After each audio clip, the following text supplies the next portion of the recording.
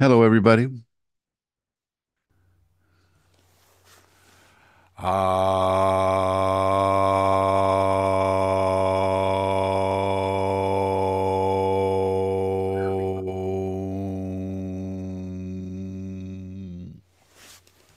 we go. I got to turn that little thing off for the noise suppression. Hello, everybody.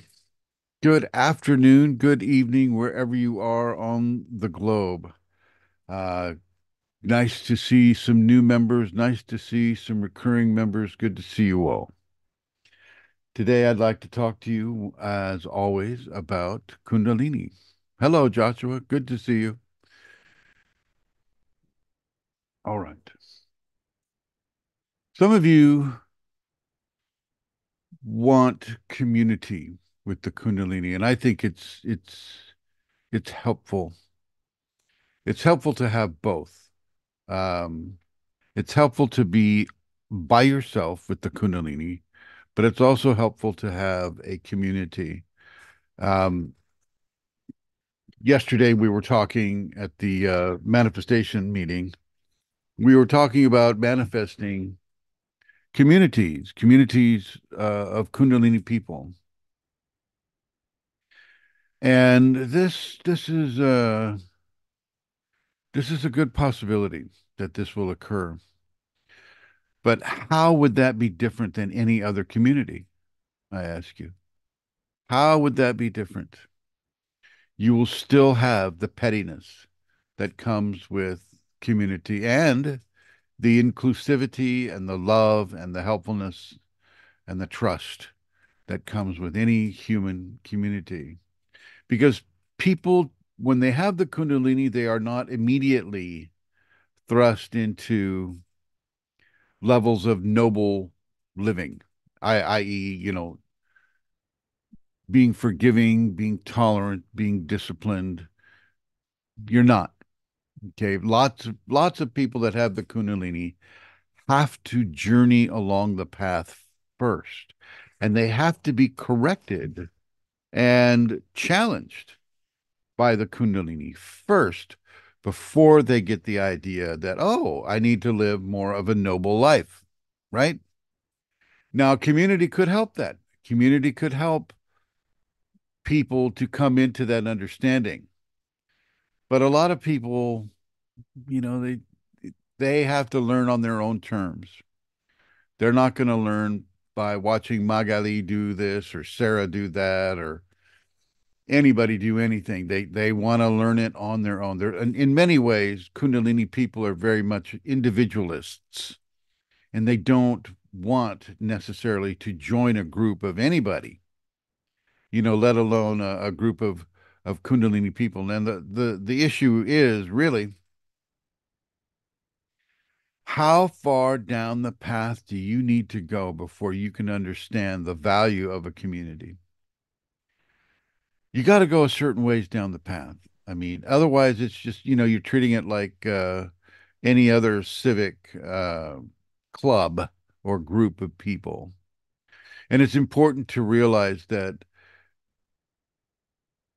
as long as you come together within a sacred and holy space, as long as you come together with the idea that where two or more gathered in my name being the name of grace, the name of God, uh, some people will call it after their deity, the name of Buddha, the name of Allah, the name of Jesus, whatever it may be. So too there am I, which is God. In this case, in a literal case, in a very, very literal sense, this is the Kundalini. You see, the Kundalini cherry picks people from all walks of life. It's not just a Christian. It's not just a Buddhist. It's not just somebody who follows Krishna. It's anyone. It's people that don't have a religion. It's shamans, and it's all the aforementioned religions as well. In many cases, religion serves as the starting point or the jump off point. that a person would go through in order to get to the Kundalini. You can be a Latter-day Saint. You can be that other group that goes door to door. I keep forgetting their name. Jehovah's Witness. Hmm. Thank you, Joshua. Yes, Jehovah's Witnesses. Uh, you can be anybody that pursues a spiritual path. And that being given, that she takes people from all walks of life, all belief systems, all employment situations, such as a construction boss or a doctor, psychiatrist, whatever it may be, a systems analyst. She takes people from all walks of life and all belief systems and begins the process within them, whether or not they know what it is that's happening or what's going on within them. You can just show a very small interest and all of a sudden have a spinal sweep. And small interest, I mean, just being only interested in spirituality for like a few months, not even, maybe just a year, whereas somebody, who's Hindu has been practicing their entire life and have not come to the position where the person who's just believing, for 6 months has come to. And this of course is determined by the karma of the individual. Not everybody believes in karma. People love to say, "Oh, what goes around comes around," and things of that nature, but they don't really believe in karma until you have a karmic activity take place upon you, which would be the Kundalini activation, unasked for, unpracticed for. It just happens. And of course, this can throw your life into a great level of chaos because now it's two realities that are uh, competing for dominance within the individual. Two realities: the reality of grace, which is unparalleled, really, the reality of grace that is so strong and so big and so amazing that it dwarfs the consciousness of egotism that 99% of the people run their life from. And what do you do? What do you do with that? Well, of course you have to follow what it's compelling you to do. And for the most part, it will compel you to begin to live a life of nobility, to begin to live a life of forgiveness, of tolerance, of self-discipline, of compassion. This is, the Saint Francis of Assisi, all these people, they started out just like you and I. They didn't come to the world, well, that shouldn't say me, but they didn't come to the world pre-activated. They had to earn their activation. Okay. Uh, there were no electricity. There was nothing was run on electricity. It was when the sun set is when it got dark, and then if you had fire, then you had light during the nighttime. If you didn't, then you didn't. You went to sleep at 8 or 9 o'clock whenever it got dark, basically, and you were focused on surviving outdoors. St. Francis, he spent a lot of time outside, sleeping outside, what we would consider a homeless person today. Or the other term that cracks me up that we've invented is an unhoused person. So when do you start walking the path, ladies and gentlemen? When do you start changing the way you interact with society? I ask you. When do you start becoming more compassionate? When do you start becoming more disciplined? When do you start becoming more tolerant? Okay. When do you start giving selfless service? When do you start to walk the talk? And if you're asking something from the Kundalini, what is it you're willing to give? How much of your lifetime, time of your life, are you willing to give?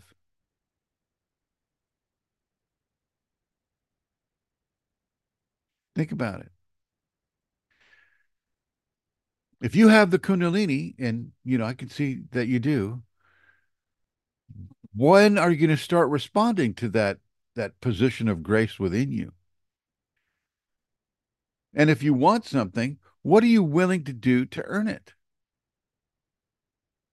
Now, I've gone both ways with this in my life. I've totally resisted the Kundalini and I've totally acquiesced to the Kundalini. I've gone both sides of this street here. And I can tell you that when you resist or you do something that she doesn't want you to do, Sacred Mother, the feminine half of Kundalini, she has the ability to take corrective measures, shall we say. Here's to those. She has the ability to take corrective measures, and that can be difficult, and it's supposed to be. But they're all geared towards you uh, getting back onto the path of non-resistance to what she wants you to do. And it may take you years and years and years to finish what it is she wants you to do. It may take you years, but you still must strive to do it. And she will continue to initiate corrective measures until you do. She may bring other people into your life that will help you to initiate what she wants you to do, but it's going to be up to you. You have to walk this path. You have to move away. You have to quit the job. You have to lose the relationship. You have to do the many, many different things that are required of you in order to walk the path of the Kundalini. You have to quit your job. Think about that. That which puts food on the table for your family, you'll have to quit that job. And how many of you are going to resist? If Kundalini comes to you right now and says you got to quit the job, how many of you are going to resist? Let me see some hands. You're going to resist it. Okay, Mike's going to resist it. Chris, Alexander, Magali's not going to resist it. Sarah's not going to resist it. Okay. Many of you will resist it because these are difficult things. These are difficult things, but she will ask for that level of sacrifice. She will ask for that level of trust. So, for those of you that are going to resist, where is your level of trust? I mean, I can speak on it. I mean, I would have the level of trust. I'm not saying I would just instantly all the next day and just be like, okay, my business is closed. But I mean, it would eventually happen if that's what she was actually asking me to do. You What know? if she said the next day you close your business? Oh, I don't know. I mean, I guess I would have to. I don't know. You know, Well, I I'm might, sure you it you you might just take me 2 days or 3 days. I'm sure you discuss it with your spouse and possibly with your children, maybe not, I don't know. Um, and they would all say, "No, don't, don't do it. Don't do it, Daddy." And yet the inside voice, the compelling part of the Kundalini would be telling you, "Do it. You need to stop now." What would be the ramifications of not following her compelling of you? And Divya says, have already done it. Divya has already done this. Describe it to us, Divya. Come on camera here and describe to us what you did,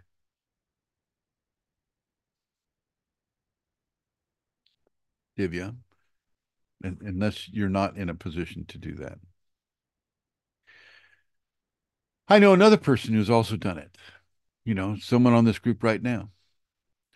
Julia has done this. She has given everything up to do what the Kundalini wanted her to do. Everything. Okay. These are huge, huge steps in a person's life. These are huge steps. Now I know Magali says she's willing to do this type of thing, but I don't think Magali, have you been put to the test yet?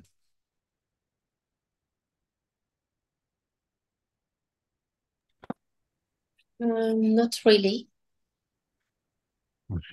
So, yeah, I mean, she's not saying, okay, you got to stop teaching, got to move out of your flat, got to start living out of your car, right? Hmm. Right. So Uh, not sh- yet, not yet.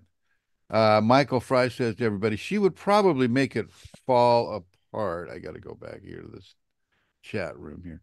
Um, she would probably make it fall apart anyway, and it would take that much longer to put it all back together. But there's the Michael, it's the shock value of having to do it the very next day. Right. It's the shock of that. She could very well just tell you, okay, you did it. Thank you. You surrendered that to me. Go back to it now. And the business would flourish. But it's the shock value. It's the stepping into the chaotic unknown and trusting that grace will take care of you, take care of your spouse, take care of your family if you have a family. Think about it, Mr. Cyprian, as your child sits on your knee. Think about what it is you're trusting. Would you trust the future and the current situation with that child to the Kundalini? I have some more. I have three children. So I don't know. I trust she's never going to put me in that situation. I'm pretty sure. Why? I don't know. I don't see the reason why should I do that. Well, that leads to another interesting idea is It's kind of reason. like biblical. I don't know. Like why take my son and sacrifice? Why? I don't believe it. Nobody's talking about human sacrifice here. This Yes, is but that's this how is I see it. It's like well, yeah, sacrificing your job, sacrificing your income, that's a different deal. You never ever sacrifice a child, ever. And I know that's written into one of the biblical books or the religious books, but I'm not buying into that. And I don't think the Kundalini buys into that either. The scenario is sacrificing your way of life, not your kids, not your family, not your wife, unless that's commanded of you. So the scenario is trusting an unseen, unknown force that has lodged itself within you and is expressing certain qualities through you and sacrificing your life to follow the compelling that that force gives to you over your current situation. Now, some of you, you have you don't think you have much to sacrifice. Like you may not have work, you may not have a place in society that you're comfortable with, and so for some of you, it's no big deal. It's no, oh, sure, okay, I'll sacrifice that. No, no big deal. But in other ways, the Kundalini will find out what is a big deal to you and sacrifice that, or at least have that put on the altar of sacrifice. Once again, never, never, never, never are the children put on that altar, ever. She's a mother. She's a sacred mother. She's not going to do that. We don't play those games because this is not a game. These are total realities. And this is what the Kundalini will ask of you. And it's funny, Abraham asking, having God ask him to sacrifice his son on some rock in the middle of some desert. Uh, yeah, that's pretty outrageous. That's pretty violent as well. Kundalini will not ask that of a person. I've never known it to ask that of a person. It will ask you to sacrifice yourself on that rock. It'll ask you to sacrifice your egotism on that rock. It'll ask you to sacrifice your how you feed your family, how you raise your family, how you feed yourself, how you raise yourself, how you comport yourself within society. All of those are up for sacrifice. All of them. But it's not going to ask you to shed innocent blood. This is sorcery. This is a part of the Christian Bible that is straight up sorcery. Blood magic is what it is. And Kundalini, I've never seen Kundalini follow that. Never, never. And I don't think it ever will. I think that's a man-made embellishment upon a spiritual challenge that was given to an individual, and the embellishment was used to manipulate the emotions and the minds of the people of the day in order to have them be more obedient. Has absolutely nothing to do with trust in God. Nothing. Now, and of course, the priests and the ministers, they'll all say, oh, no, it does. It shows the ultimate trust. No, no, no. It shows how easily man can manipulate a spiritual subject such as sacrifice. Okay. Kill your son on a rock. Give me a break. But neither should we kill a ram or an ant or a frog or a bird. It's called ahimsa, ladies and gentlemen. Tina, what does ahimsa mean? You're the Indian girl. What does ahimsa Yes, mean? non-violent, non-violent. Mm-hmm. Do no harm. Thank you, Tina. Thank you. Thank you, thank you. Do no harm, and that doesn't mean, well, do no harm to selected creatures, but other creatures you can harm them as much as you want. No, no, it means do no harm. But how do you equate that with having the Kundalini compel you to quit your job, to leave your spouse? Isn't that harmful? Isn't that harmful to the kids?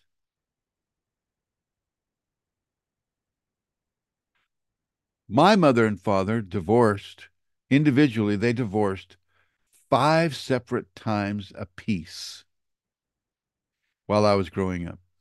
Okay, so my mother divorced 5 times, my father divorced 5 other times to different individuals.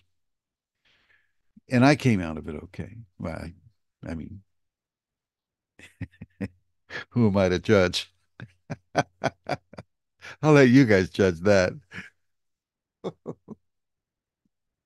But the scenario is that we have to have challenges.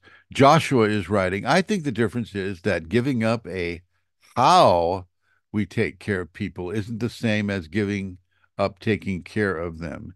It's more about trust that another how will come. Well, yeah, yeah, yeah, sure, absolutely. I don't disagree at all. Um, but I also think it's about taking the step of following an unseen force and allowing that felt force, but unseen force to begin to have jurisdiction over how you live your life. That's the big step. And then accepting the phenomena that comes because of that decision. You see, this is all about surrender. Everything that we're talking about right now is surrendering your mundane life and mind and understanding to the divine reality.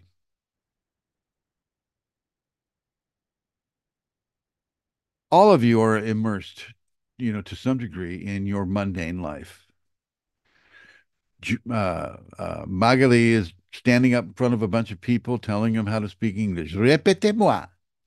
Hello, my name is Chrism. Répétez-moi. Hello. Okay, she's standing up in front of French people, teaching them how to speak English. Am I right, Magali? Yeah, you can just nod your head. Yeah. Michael is up there on a ladder going, "Oh, yeah, yeah, we can do this. And we can do your roof too. We'll put a new roof on there. That's right. Am I right? We'll fix that wall. We'll fix the underboards here.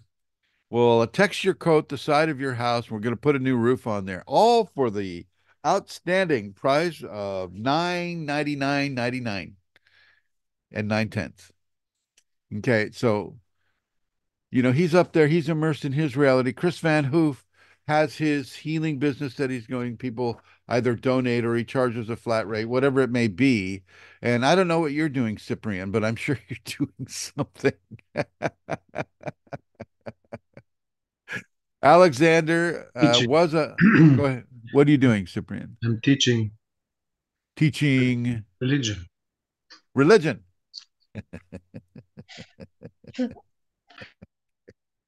But in Excellent. the future, he's gonna teach Kundalini. Well, let me ask you, Cyprian, what religion are you teaching? Christian Orthodox. Christian Orthodox. So we're talking about Abraham on the rock. You're familiar with that story, right? Yeah. Yeah. Okay. There was a rock involved, right? Am I right? There was some sort of, okay. All right. I want to make sure I get it right. Hey, Dr. Anthony, good to see you. Dr. Anthony is our resident psychiatrist. Yes, yes. If you need drugs, he's the man. He's the man. I'm just kidding. I'm just kidding.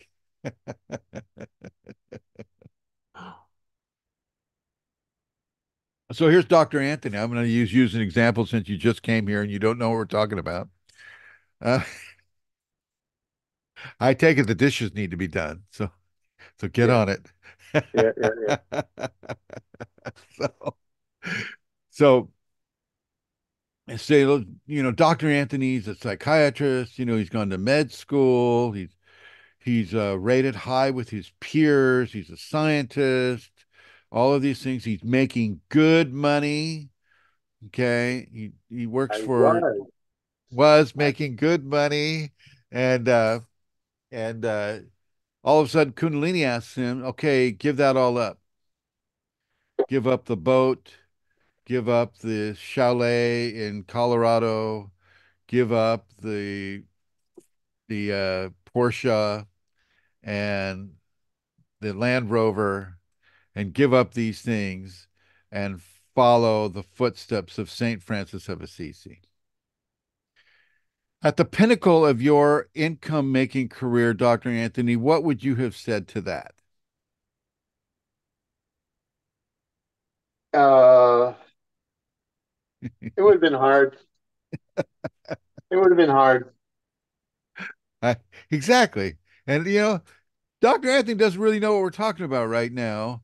And so he can be completely honest about this without any front loading, right? Front loading of information. So, because he just came on the program. And so it would be But hard. I was ready for change at any moment. Not that kind of change, though. Well, Not to walk in the footsteps of Saint Francis of Assisi, right? Talking to the animals. What kind of delusionary state would that take? well, you see, for the last 10 years, I've been getting these scratches. Well, I understand that. I Yeah. understand that, but this was at the pinnacle of your income making career. So were you getting scratched then? Were you getting scratched 30 years ago? I got bit 30 years ago. I would get spontaneous bites. And How did the how did you hospital, explain that? How did you explain that to your colleagues? I didn't, I didn't say a word, but our, Smart man. the, Smart the man. hospital where I worked, it was like an insane asylum, and it was right next to one of the largest cemeteries in Allegheny County. So, yeah, Go figure, huh? yeah. Well, yeah, I'll tell you straight up, Dr. Anthony, you were not being bitten by a ghost from the cemetery, and you were not being bitten by itinerant entities from the insane asylum. You were being bitten by grace. I mean, who would have thought? Who would have thought that when you dream of a snake and it comes to you in the dream state, that you're supposed to reach out and let it bite you? How many of you would expect that? Come on, raise your hands. Not many. So this is something that you really need to take into consideration. Kundalini is way outside of your expectations of how life should be lived. Way outside the expectations of an MD working in a hospital. Way outside the expectations of a religious teacher, teaching Orthodox Christianity. Kundalini reaches way. Cyprian, how do you explain to your students about your Kundalini? Or do you? No, I'm not yet. that's okay. Not yet. It's okay. It's okay. And it's not expected to, and you have to understand that that is a gift to them that you don't explain it to them. It's a gift because they're not ready to have that.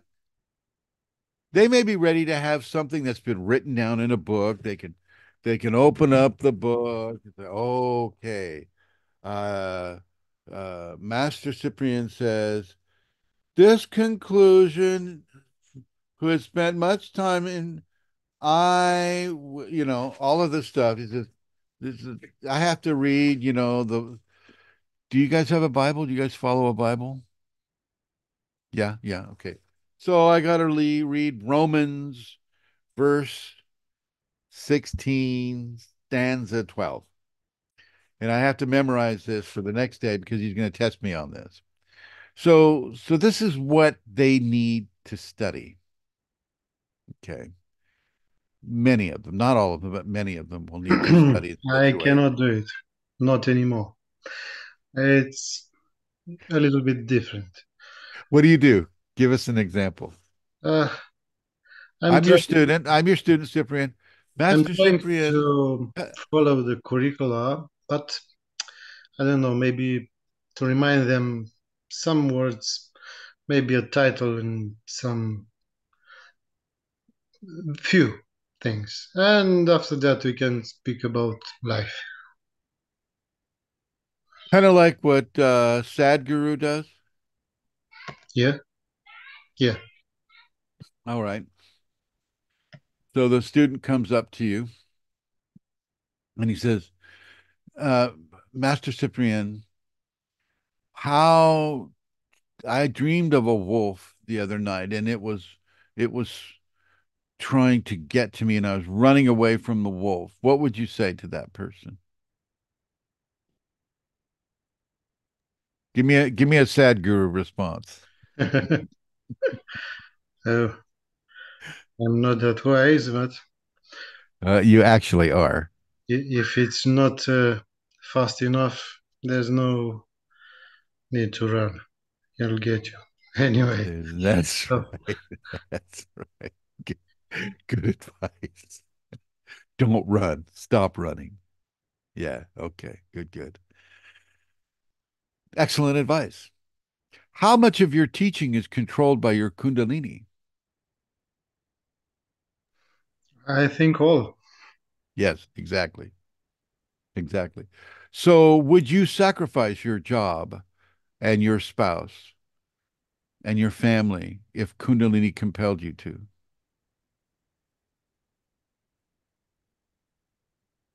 I don't know if I'm going to sacrifice it. I don't understand how to sacrifice. If they're better Leave, without leave, me, leave the job, leave the family, oh, like go in a woods or something by myself. No, I will take them with me. You won't get to do that. They That's the will thing. follow. You can't take them with you. You can't take any of it with you. Some things you just have to do by yourself. You have to be alone with it. But this is an extreme example, and most people that have the Kundalini will not be asked to sacrifice their family. They may be asked to sacrifice their job, their the level of income that they receive, but they will not typically be asked to sacrifice their Think I family at already all. did that because I should have been a priest because that's why I started to become a priest. And I'm not going to, I guess. Well, actually, you are. You are. It's just, may I say that? May I comment on that? Yes, please. You are a priest. You are a minister. You're just not a priest and a minister according to the rules and the administration of a specific belief system upon this world. You're a priest of grace, of Kundalini. You're a Kundalini priest, and so is Michael, and so is Karina, and so is Najmi and Jordan and David and Julia, Divya, Elizabeth. Joshua is a priest in the making. He's an alkalite at the moment. Alexander, Margaret Trusty, and even Tina. Tina's more of an alkalite at the moment too. But you and Apaya, you are a priest. All of you are priests and priestesses. You just don't go around with the name tag on.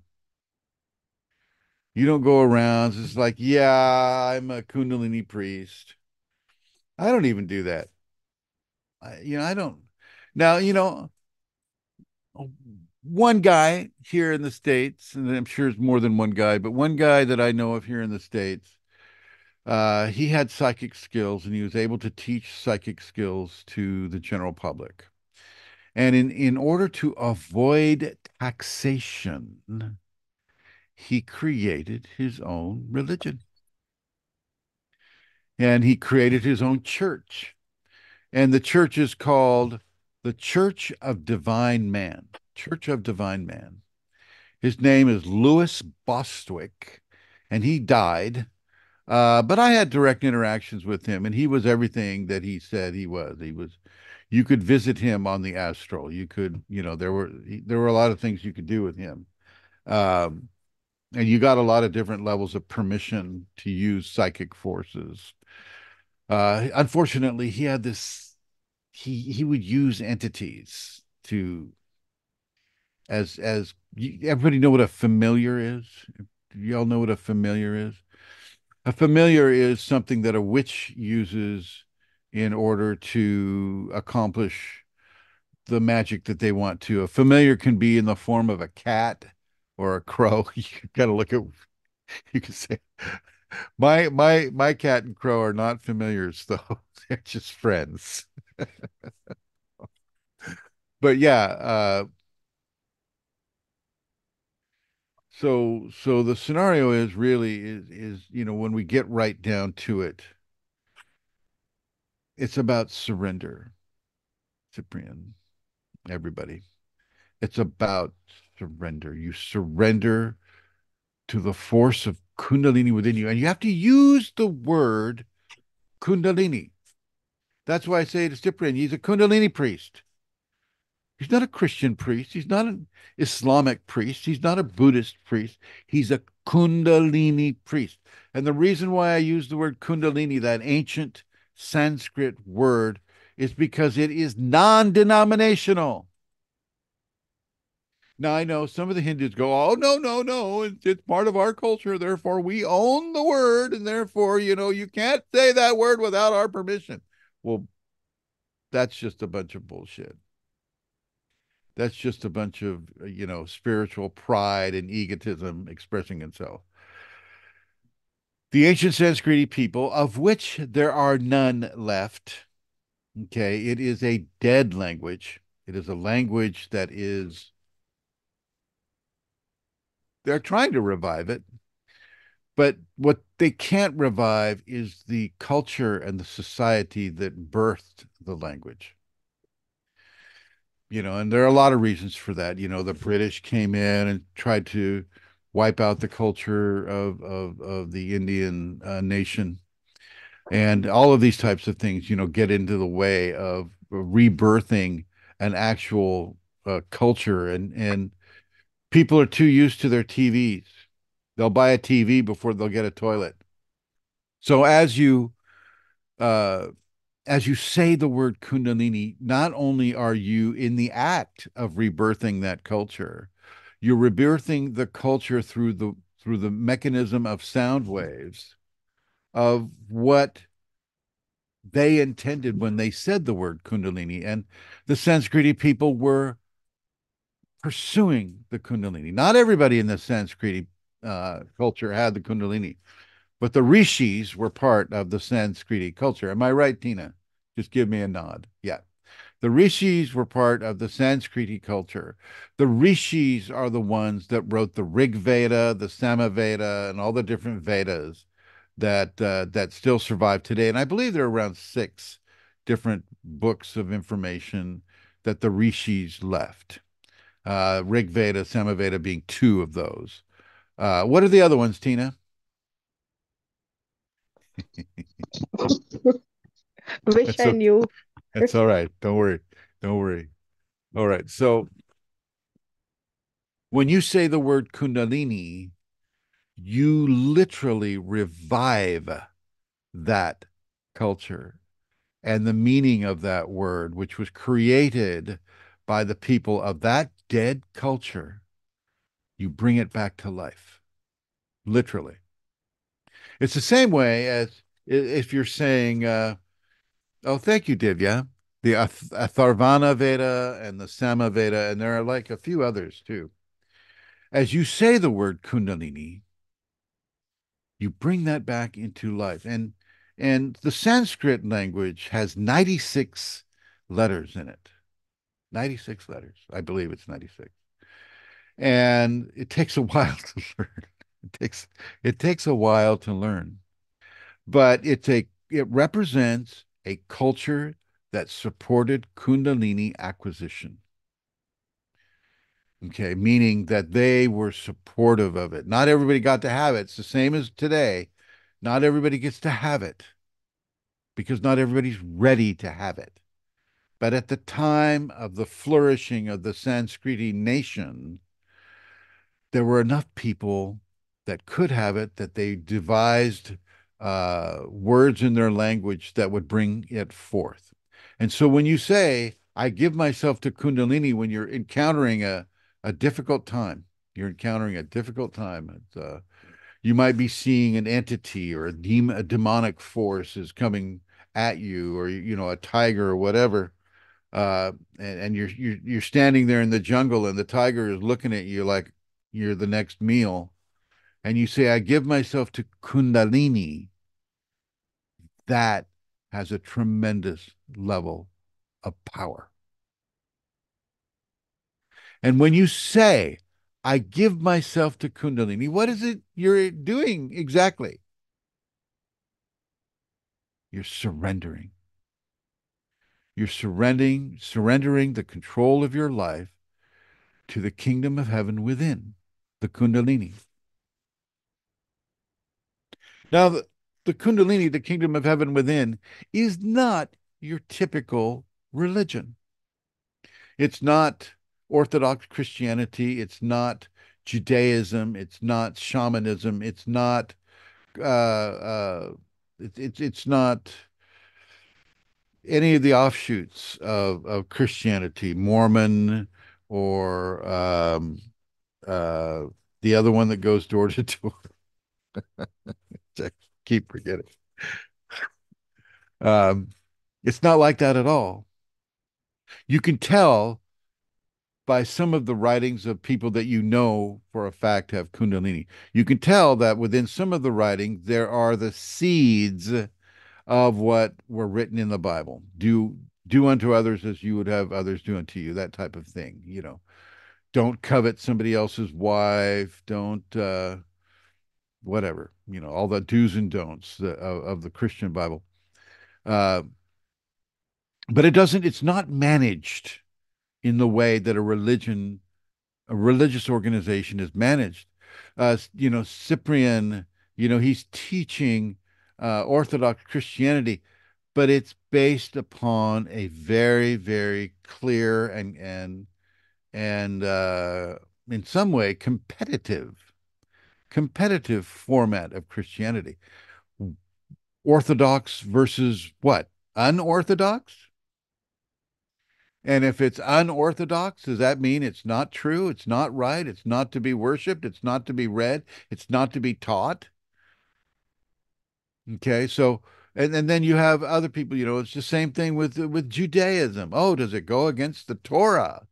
Does it go against, our age-old writings that we have to live our life by? Orthodox religion. Kundalini is not a religion. It's a consciousness, a divine consciousness that is the seed source of all religions. This is where you are right now. You are having the consciousness of grace inside you, planting the seeds of a new religion. A religion that does not depend on a form of Roman torture on two pieces of wood with a human body nailed to it. Okay. No longer are you required to look up at a cross and say, oh, that person shed his blood for my forgiveness. Because guess what? Nobody gets away with anything. Your sins belong to you, and you will pay the karmic price. Nobody who's being pawned off to you as the Son of God is going to die for your sins. This is bullshit. Bull poo poo. But because I know Cyprian had his little kid out there, so I shouldn't say shit. But I have yes. my, I have my plugs and So my you're saying I can say shit? You can say whatever you want.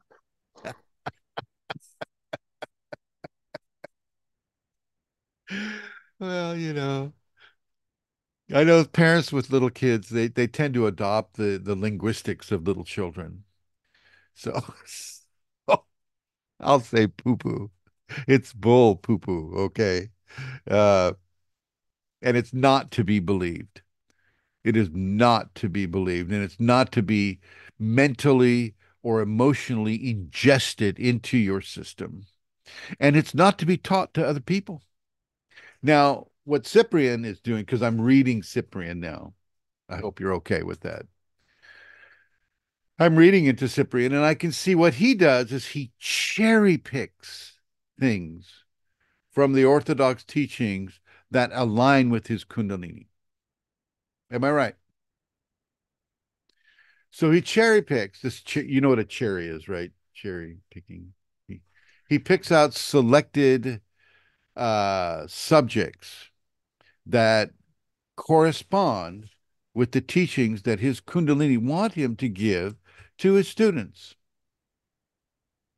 That's how he does it. And it's perfect. That's a perfect thing. So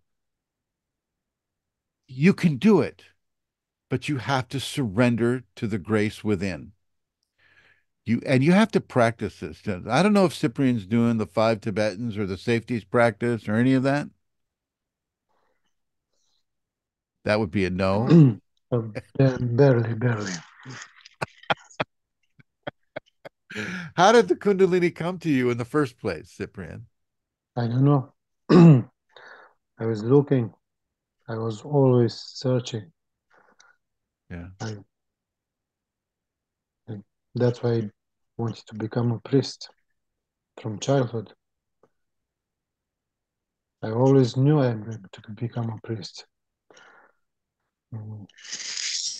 And I, congratulations, you've become one. Did you have an experience that you felt the energy come up and over or anything like that happen? no, or Are you looking for that? not really. I, if it's going to be, Are you open to it? yes, of course. Okay. All right. All right. We may have something to do about that then. This will help. So this is what I'm talking about. Surrender is a huge subject. Um, everything from if you're in a relationship that isn't supportive of your Kundalini and the Kundalini wants you to terminate that relationship, well, what do you do? What do you do?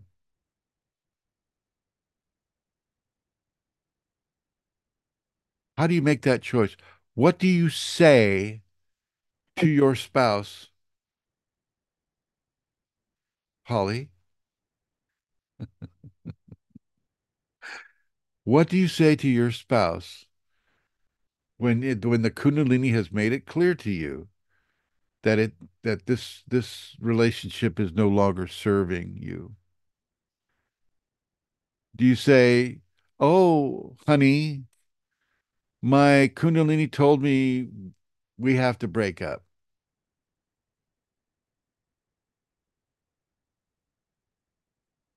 What do you say? Dr. Anthony, what do you say? You're the professional here.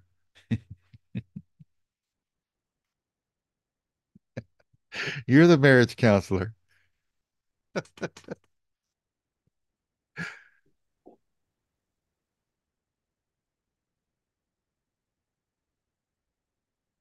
I said it was on Saturday.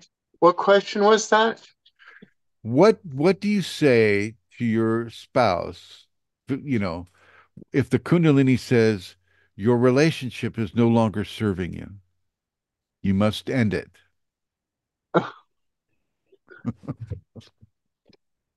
Hmm. How would you how would you bring that up? Would you say, "Oh, honey, my Kundalini told me it's time to end the relationship"? I would never end my relationship. I No would not. matter no matter No. how you were scratched and Oops, bitten? excuse me. The dogs are fighting. The dogs are fighting. Oh yeah, I hate that. That's a horrible sound. I know that sound. Um,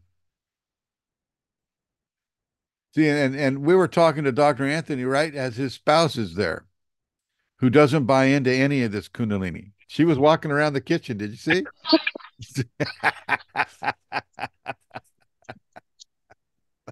Putting him on the spot. I'm sorry, Dr. Anthony. Absolutely.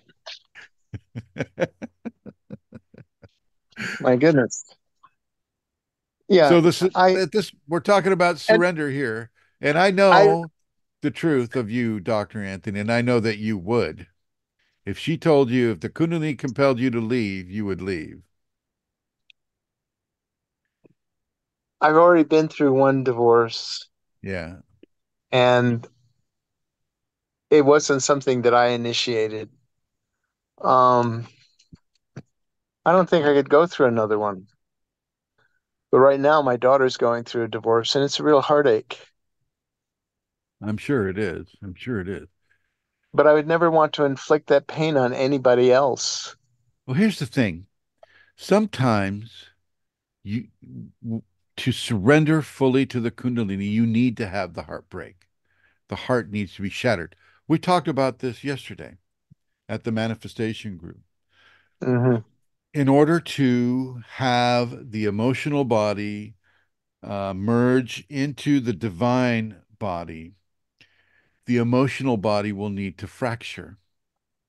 The body that's represented by the heart will need to fracture so that divinity can put it back together. And it will put it back together. Sometimes it'll take a year or longer, or shorter. Sometimes it just takes 3 months, but the divinity will put it back together.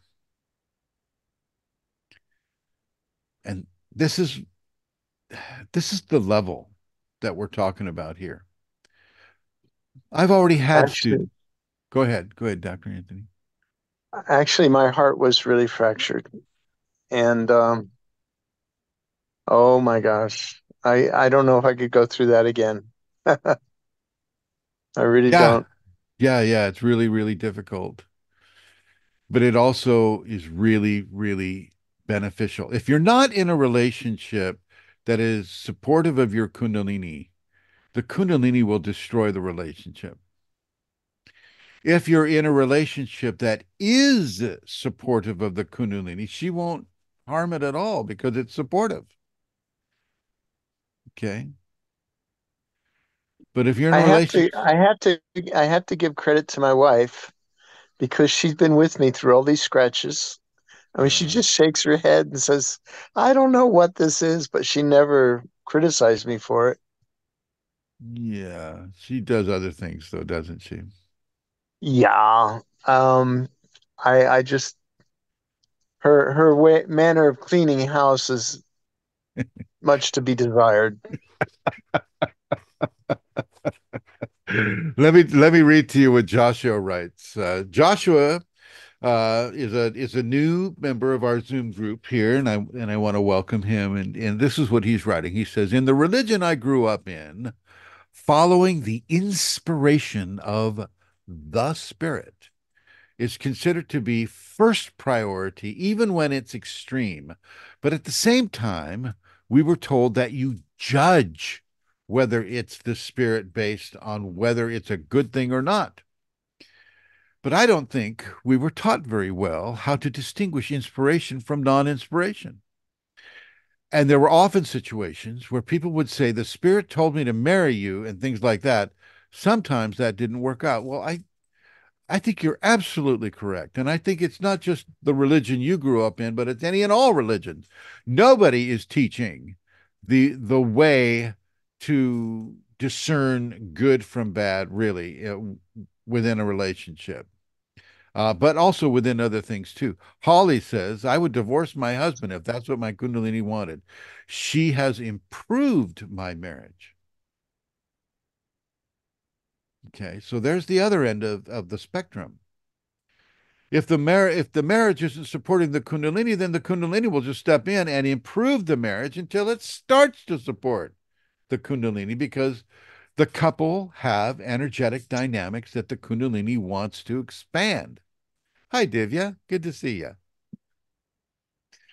All right, so this is very important. Now, with what Joshua wrote, it's extremely important to understand that nobody is teaching anybody how to discern good from evil, except they are.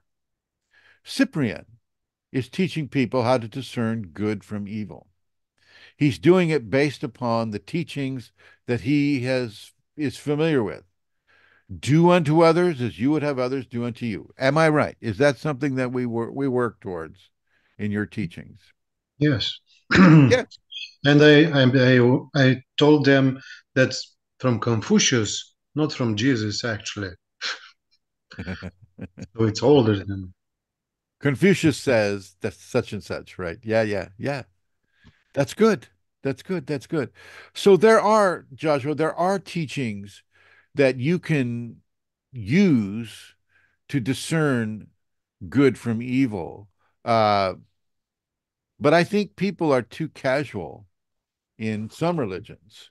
They're too casual with it. It's just, oh, the spirit, there's this really bodacious, beautiful woman, right? So it's like, oh, the spirit told me to marry you, and it's more like the penis told him to marry her. Okay. So there's a difference between sexual attraction and spiritual knowledge. And that also needs to be addressed. And especially, when you're dealing with people that are being uh, pushed to meet each other at an age when the hormones are raging out of control, then it's going to be more of a hormonal communication, then it will be a spiritual communication often. I won't say always, but I will say often. Uh, people people have to understand that they have hormonal conditions that will comprise feelings of needing to merge with another person. And those feelings of merging and the desire to start a family will uh, impose itself upon a person, and they may interpret that imposition as the spirit speaking to them. Do you agree, Joshua? Yeah. Okay. All right. So the scenario is with that level that what you wrote, Joshua, the Kundalini will come to you in no uncertain terms, but it will come to you in ways that you were taught to refuse. And same with Cyprian. The Kundalini will come to you as a serpent. Seriously. This Kundalini will come to you as a big anaconda or some sort of poisonous snake, and that snake will talk to you in the dream state. Say, let's say you go to bed, you start dreaming, you see a serpent come to you in the dream state, and it starts to talk to you. Well, what's the first thing that comes to your mind, Cyprian?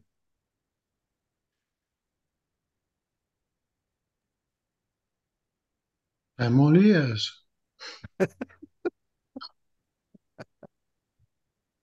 What's the first thing that comes to your mind, Joshua, from your religious standpoint? Uh, when a snake bites me, or sorry, No, what was the when situation? you're dreaming of a snake and it starts to talk to you, Oh, um, the devil, Satan. yeah, it Yeah, has that exactly. connotation. Yeah. Exactly. That's the programming. And so you can see that in many religious systems, not Hinduism, Hinduism wouldn't see it that way. Hinduism would not, shamanism would not see it that way at all.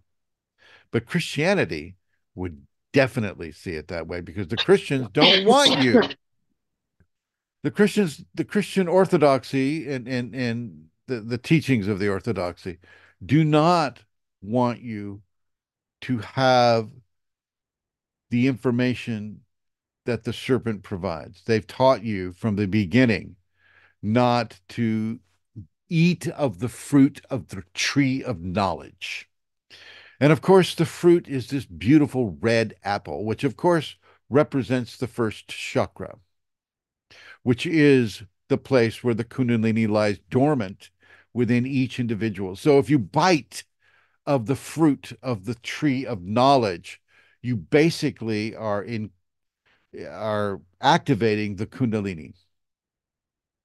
Now, are you ready to do that, Joshua? Are you ready to go against all those years of programming and bite of the apple of the tree of knowledge?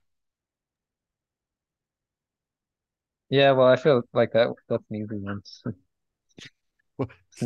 Say again. Say again. I feel like that's an easy one.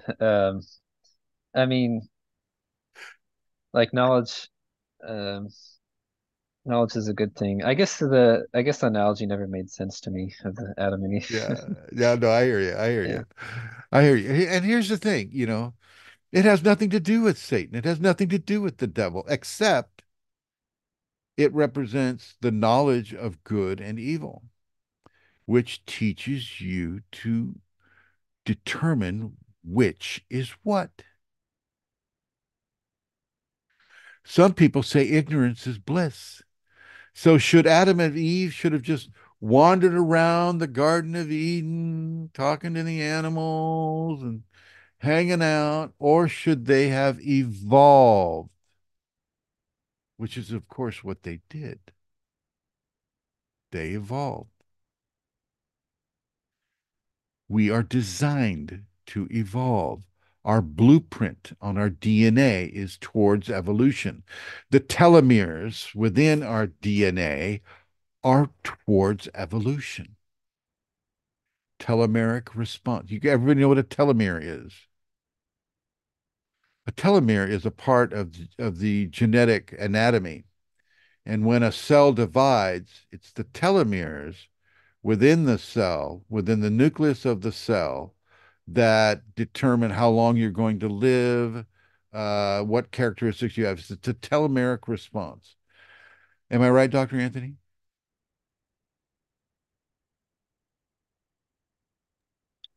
I always thought the telomere was a part of the chromosome Well, towards it the is, end of the chromosome. which is That part of the nucleus of the cell. yeah, and it has something to do with the reproduction of those chromosomes and how long that chromosome can actually last. Right. That determines how many times the cell can replicate. That's right. That's right. Right. So this is all understood. Thank you, Dr. Ian. Thank you for that. This is all understood by your Kundalini. This is all understood by the grace of God expressing itself within you. Divinity created the telomeric response. Divinity created the chromosomal response. Divinity created cell replication. Divinity created the entire blueprint of who you are. And it takes knowledge to have that. You have to bite that red apple that sits at the base of your spine. And once you've bitten it, it doesn't matter who you are or what you're doing. Once you've bitten it, it bites you. The apple bites you back. And through that, I know people are having a hard time. And through that bite, the bite of the red apple, it injects venom into your body, into your consciousness, into your egotism. And that venom carries with it the knowledge of good and evil, the knowledge of how life is and what life is. You can see kind of how people have taken specific stories and advertised those stories in religious writings and left some stories out. You go to the Council of Nicaea for Christianity, and that was the great that's when they took out Mary Magdalene's information. That's when they took out the Book of Jubilees. That's when they took out Enoch's information, the Book of Enoch. That's when they took out all of the books that would point towards an individual harboring and harnessing the kingdom of heaven within. Can't have people organizing themselves in a way that would detract from central control. And that has continued for 2,000 years since then. 2,300 years, I guess, since then. Is it? Yeah, no, 2,000 years. So Kundalini comes along and decides just to start really initiating itself in people. We have mass communication now. We have the internet. You didn't have the internet in 1870. You didn't have the internet in 1650. You didn't have the internet in the year 2000 when Christ was supposedly crucified. We didn't have mass communication. We do now.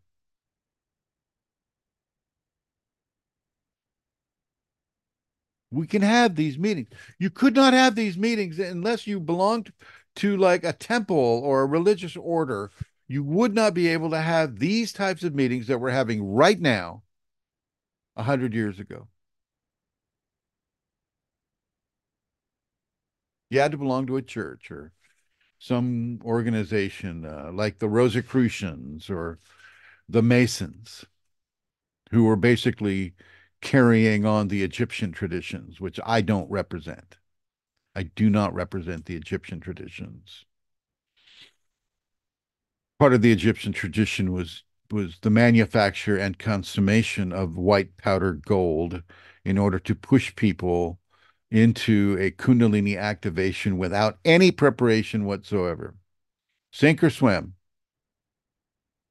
I don't buy that. I think you can learn how to swim. I used to teach swimming. You can learn how to swim. You can learn how to sing. You can learn how to open yourself to Kundalini. Now, you're never going to be totally prepared for Kundalini unless you learn how to surrender. Unless you learn how to surrender the negative programming that you grew up with, that you were programmed with, that was forced upon you as a baby, and open to the new information that the Kundalini is bringing.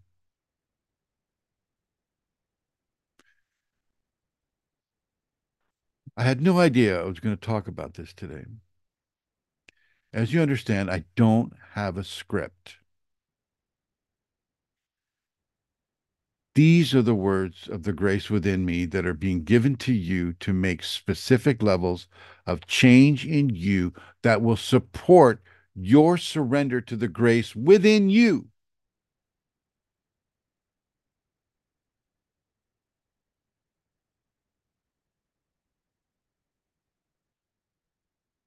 There literally can be nothing that you will not do if your Kundalini compels you to do. There can be no lines in the sand.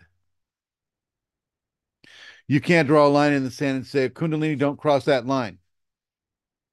Or you're going to do what? How are you going to resist the divine within you when it says, quit your job, sell your boat?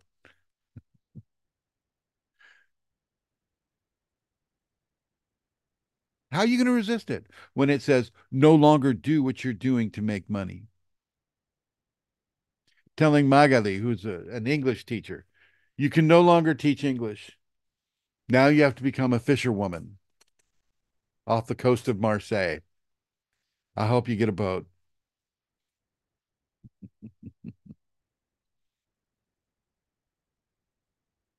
And Magali, she's strong enough. She could become a good fisherwoman, but she'd feel so sorry for the fish that it would be difficult.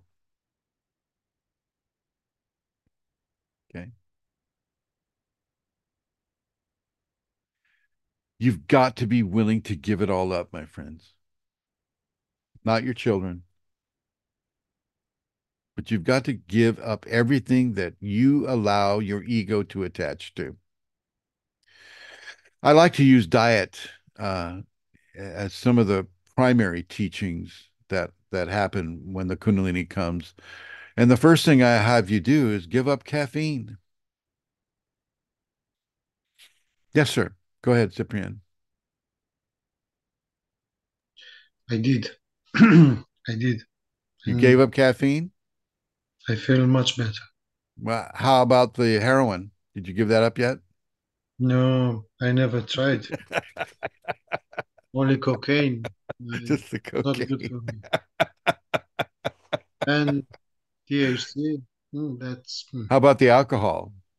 Oh, I give up as well. Give it You up. say, After a long, long relationship, really? Seriously?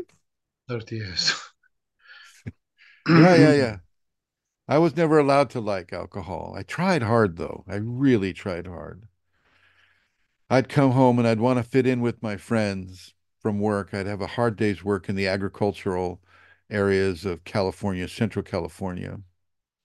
And I'd come home and everybody's there gathered around the TV and they're drinking beer, right?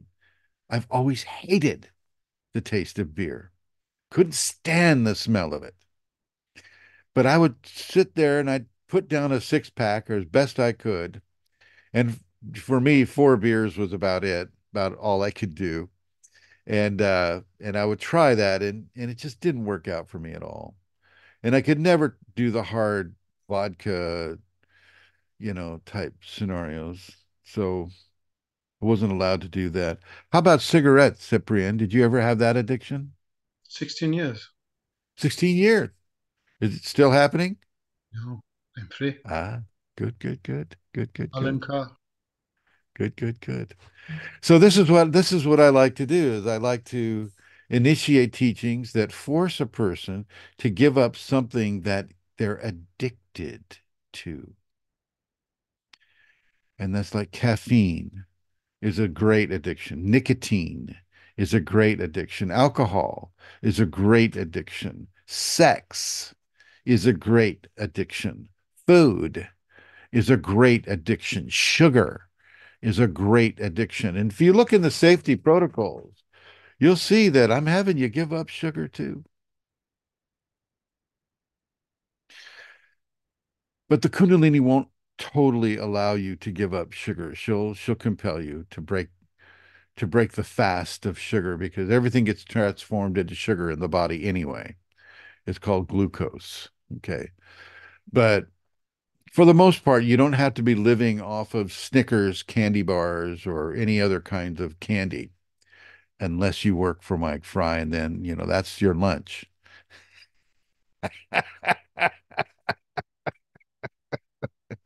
I'm just kidding.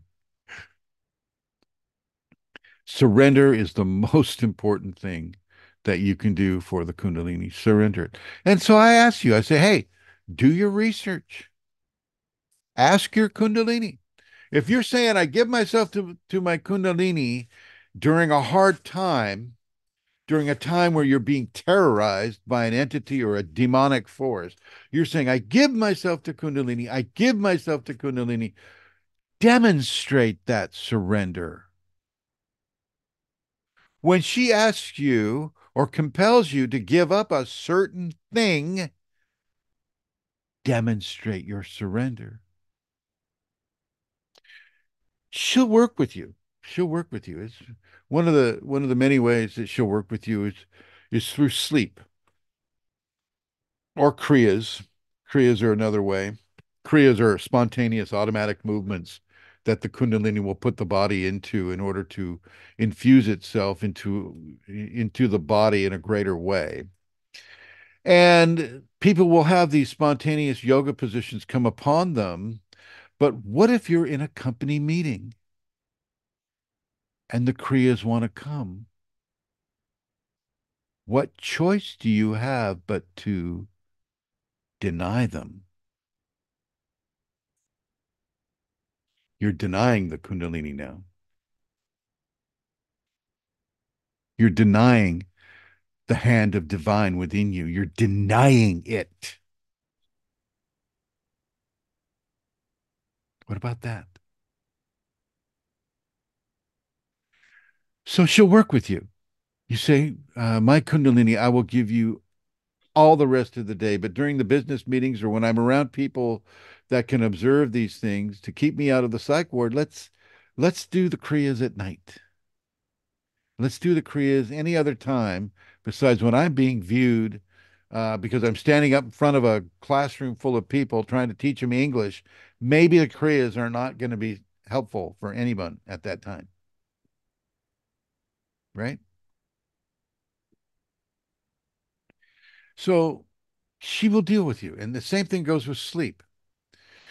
Typically, in the activated stage and early awakening stages, you won't need as much sleep. And she'll wake you up spontaneously at 3 in the morning for you to do a meditation or a prayer or five Tibetans, whatever it may be. She'll compel you to do. Um, but you may feel because of your programming that you need more sleep. Here in the United States, the programming is you need 8 hours of sleep every night. That's the programming that you're taught from a childhood. So you need 8 hours of sleep every night. You need to work 5 days a week with the weekends off, right? That's the typical programming. Matter of fact, I think that's what Mike Fry goes by, right? You got that. Those are your time, right? So this is the typical hours of business and activity that take place. Well, if you give her a level of surrender, she may give you more sleep just to feed the psychosis that you have through the expectation from programming that you need more sleep. It's a cultural psychosis that is placed upon people that they need to operate within certain hours of the day or night, and they need to have certain levels of food or sleep in their system. It is a cultural programming that takes place. Cyprian, what country are you in, sir, if I may ask? Romania. Romania, that's right. Bucharest. No, All right. No. Moldavia. It's like Moldavia. Moldavia. Okay. All right. it's Romania, but it's the region. It's called Moldavia. Pretty close to Ukraine. Yes, pretty close. Near the former Soviet Union, like 50 kilometers. Yeah, yeah, yeah. I hear you. I hear you. Did you grow up behind the curtain? No, not No. behind the curtain, near the curtain. We were under the communists till 89 with Ceausescu, maybe you heard. Oh, Ceausescu, really? So it was Romania then. I didn't Ye- know he was in charge of Moldavia. So, Yes. Yeah, oh, in okay. Romania, but it's Transylvania, Moldavia. There are regions. Yeah, yeah, exactly. All right. And now there's a country called Moldavia as well. It used to be Romania, but Soviet Union took it in World War II and Just, remained just they just like to take countries, don't they? there. Oh, we decided we're going to take this today. Well, the United States does similar things too, similar cultures. So nobody's innocent here. Yeah. So so the scenario is every culture has its programming that it puts its citizens through. Okay.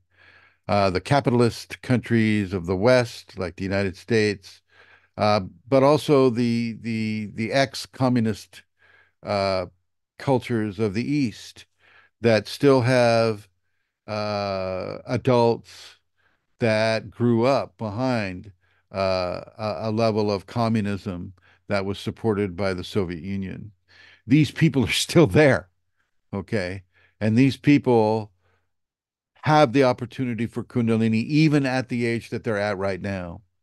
And so, once again, they will also go through levels of surrender, surrendering the cultural attachments in order to give themselves deeper into connection with the Kundalini. But she will deal with you. She will try to make it work for you. She understands who you are and what you are.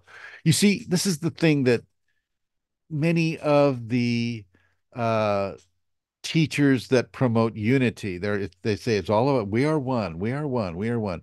I forget what they're called. Somebody can help me out there. But these teachers promote unity all the time. It's unity, unity, unity. They forget that it's both unity and singularity at the same time. Unity and the plural singularity. The plural singularity. And this is what she's teaching you. This is what your grace is teaching you. You'll all have the Kundalini. You'll all have uh, some of the similar divine attributes of divinity, but you'll have it within the unique expression that you are. You're still a fabric of humanity, but you're a unique thread within that fabric. And part of that uniqueness is the surrender that you need to initiate within your grace. If you're going to say, I give myself to Kundalini, are you lying? Are you lying? Are you saying something just so that you can get some sort of response, some sort of protection, some sort of payoff in some way? Are you lying to the divine when you say, I give myself to Kundalini? Ask yourself that question.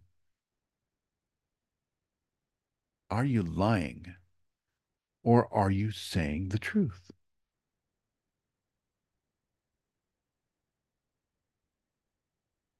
Really important because she's hearing you. She's hearing you right now. It's that whole Santa Claus. He knows what you're thinking, he knows when you're awake, he knows if you've been good or bad, right? Well, this is the Kundalini. And it's not just taking place on Christmas. It's every single day. Every single day. She knows what you're thinking. She knows what you're doing. She knows what your little plans are. She knows how you're scheming to do a certain thing. She knows that you've collected things that you don't need to collect. She knows that you haven't cleaned up your house for decades. She knows that you're not taking very good care of your car and that it's going to break down. Okay. She knows you. She's intimately involved in your life, intimately involved in your life. So when are you going to start trusting her? Sacred Mother, the Sacred Mother part of the Kundalini. She's the one connected pretty much with the earth and the nurturing and the growing and the gestation of the soul towards an awakening. When are you going to start trusting her?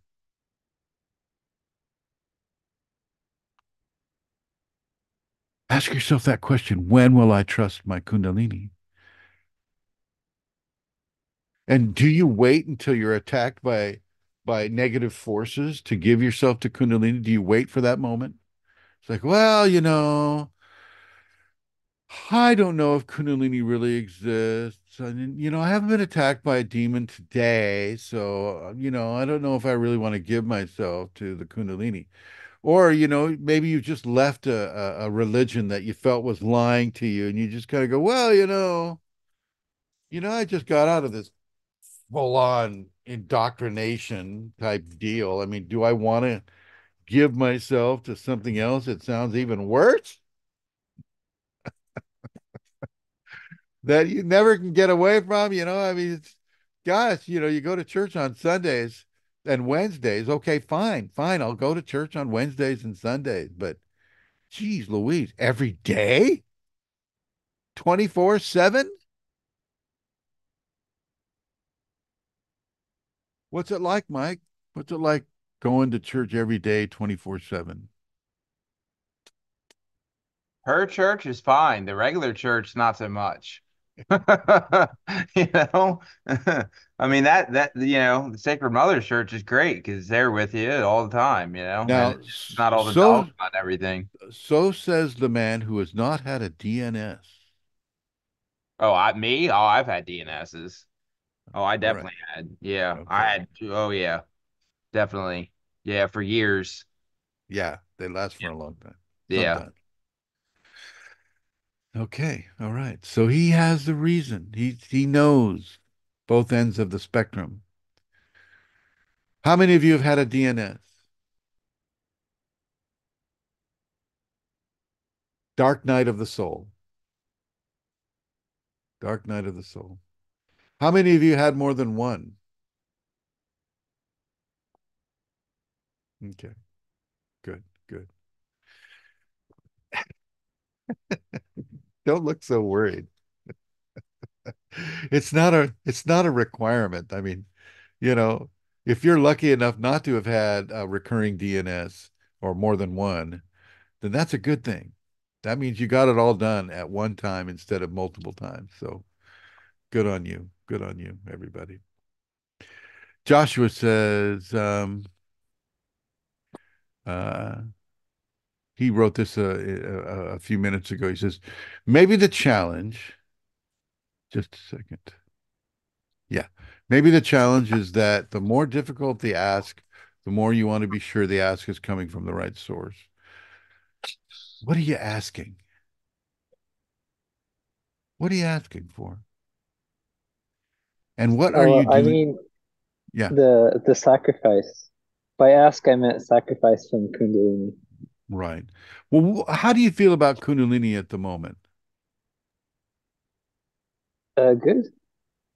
I mean, like like it's like inner inspiration, which I've sort of gotten used to listening to, and I'm trying to remind myself to keep listening to it. And when I don't, every now and then I'll think like some idea will come, and then I'll ignore it, and then I'll realize, oh, I should have listened to that. So that's how I see it.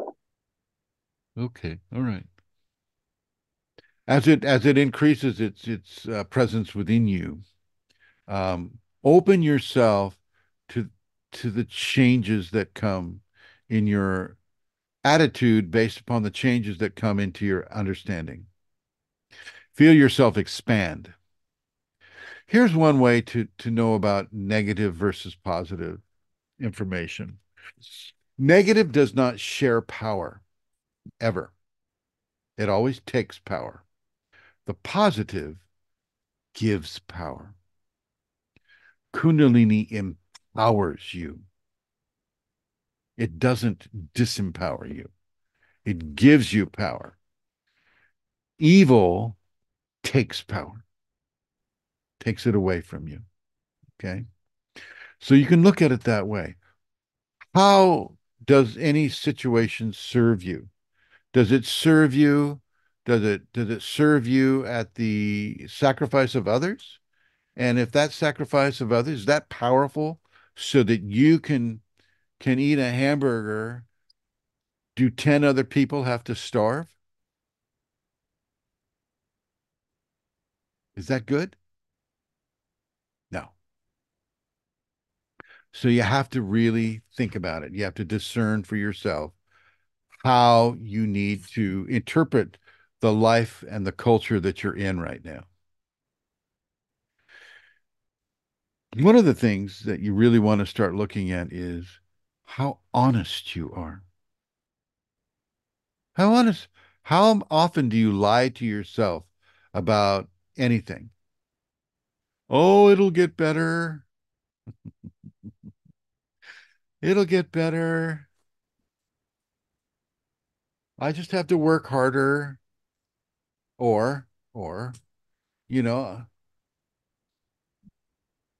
you lie to your spouse, even a small little thing like, I'm feeling fine, honey, when you're not feeling fine. When your child comes up to you and looks deeply into your eyes, like Cyprian's beautiful little girl, and she says, how you doing, Daddy? And you say, oh, I'm fine, honey. I'm fine when you're not fine. You're lying right to her face because you think you're saving her feelings. You think you think you're giving her a confident, competent father figure that never gets upset except in extreme areas. How honest are you? How often do you lie to yourself? Do you lie to others? And how often do you lie to your Kundalini or think you're lying?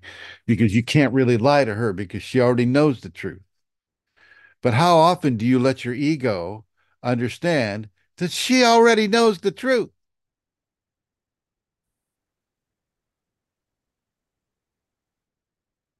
There is no privacy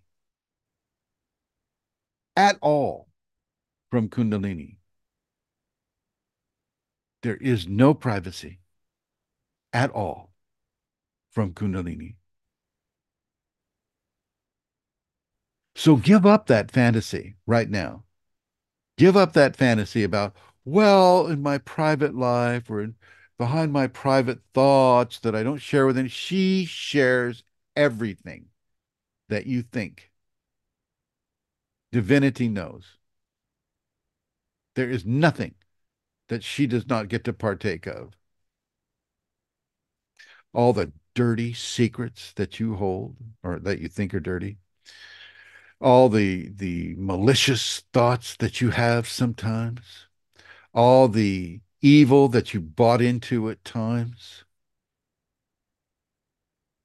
She's got the whole list.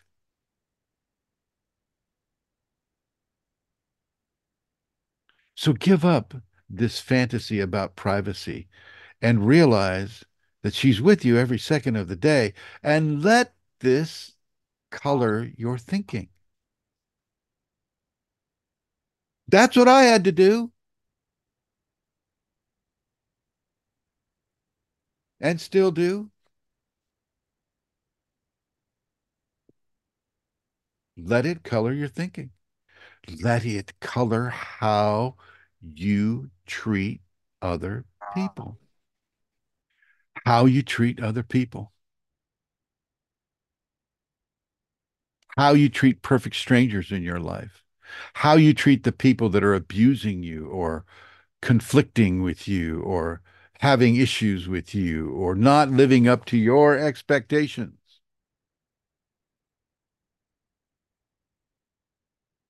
Where do your expectations come from?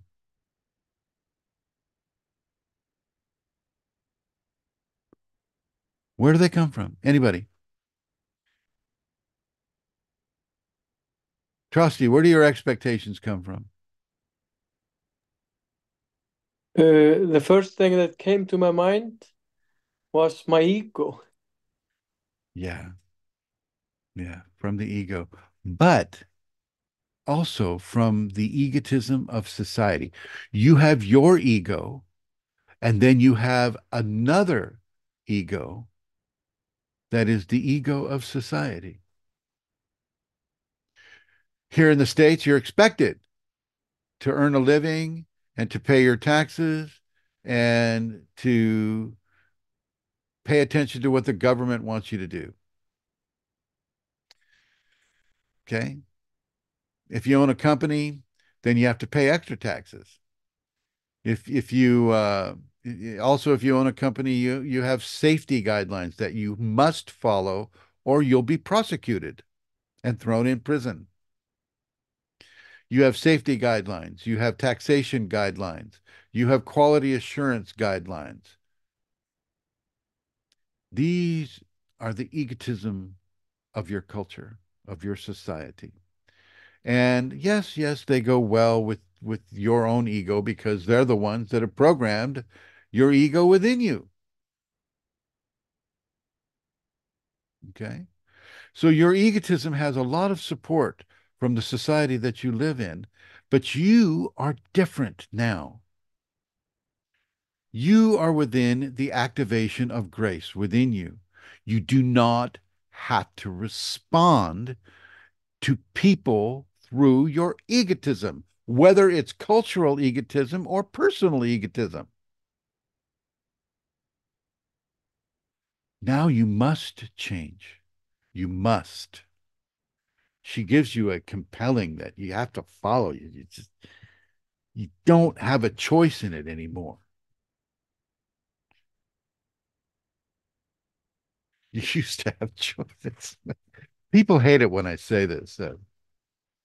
I say, well, once you have Kundalini, you no longer have the freedom of choice. And they go, oh, no, no, no. No, God gave us the freedom of choice. We have the freedom of choice. It's like, no, not with Kundalini. You don't even get to choose what you eat. You don't get to choose what you eat. You don't get to choose if you have sex. You don't get to choose what your job is. You don't get to choose how you relate to other people.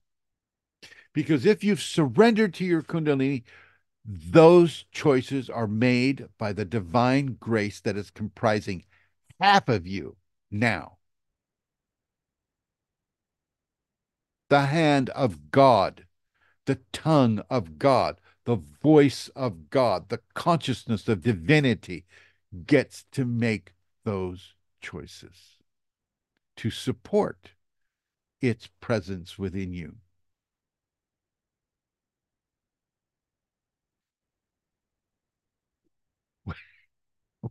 What do you think of that? What do you think, Alexander? Trying to stay awake? True, true story, master.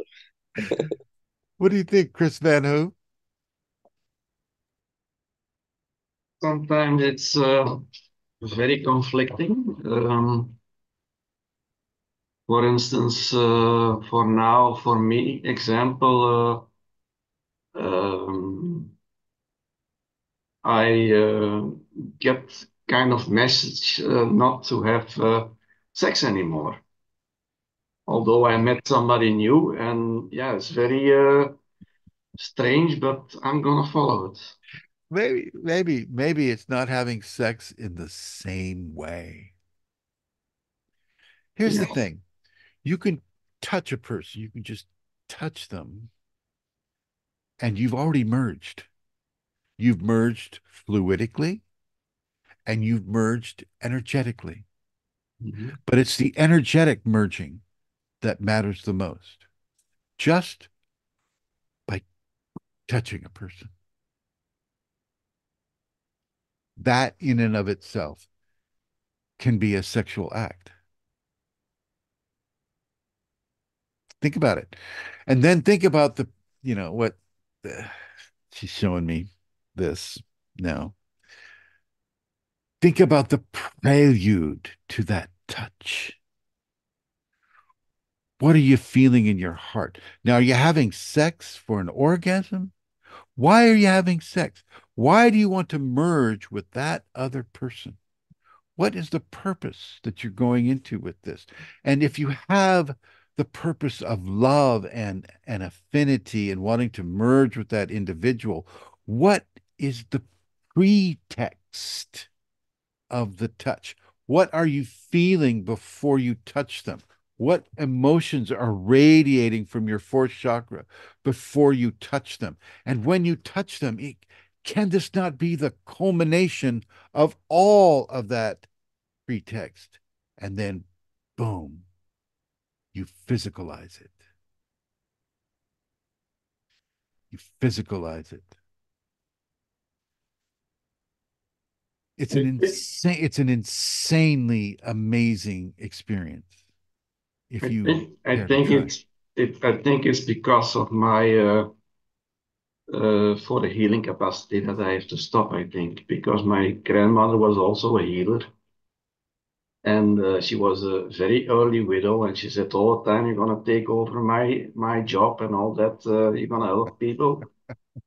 And No pressure, no pressure. no pressure.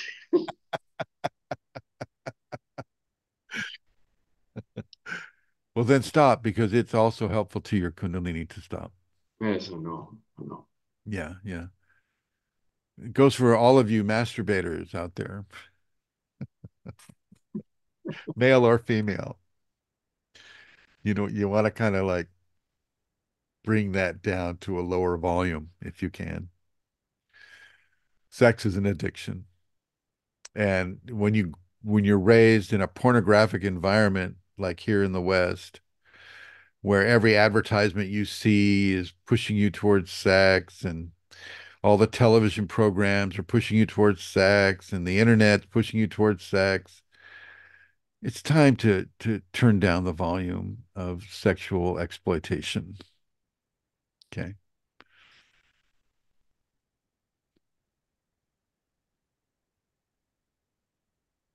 All right. Any questions about what we've been discussing with regards to surrender?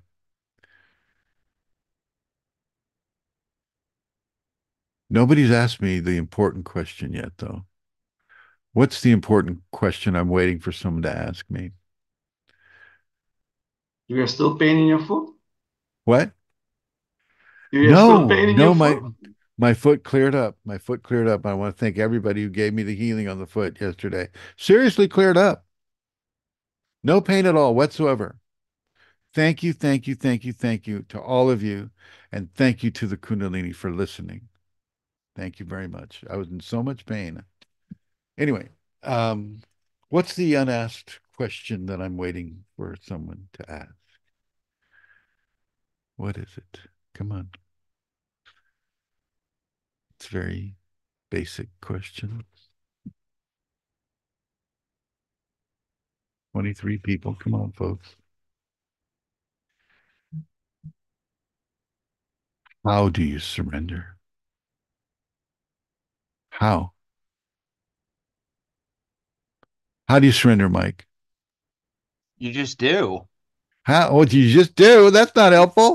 I mean, I don't know how else to explain it. I mean, you just do. And then once you surrender a couple of times and then you realize the impact of that, then you don't want to not surrender, if that makes sense. You know what Yes, I it mean? does. Or you know you should have surrendered and you didn't, and then you feel the ramification of that, and then it's like, okay, I better surrender next time. There you go. Yeah. So it's you just do it. So Mike, your advice to people is you just do it. Yeah, I mean, I don't know how else to explain it. All You know? right, all right. Jordan, Jordan, how do you surrender?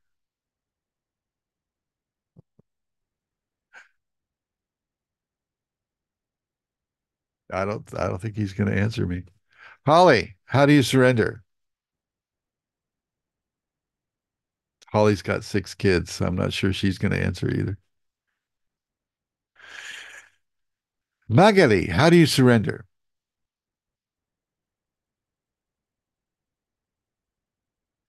Divya says, just let You her. sacrifice What? Go ahead. by sacrificing your desires. Ah, what do you think of that, folks? Sacrificing your desires, sacrificing what you want to do and replacing it with what Kundalini wants you to do. Divya says something similar. She says, just let her, meaning Shakti, do her thing and not resist. How many of you are doing that? Holly says, give up control. How many of you are giving up control? How many of you are doing that? How many of you? You're doing that, Tina? Really? Keep it up. Keep it up.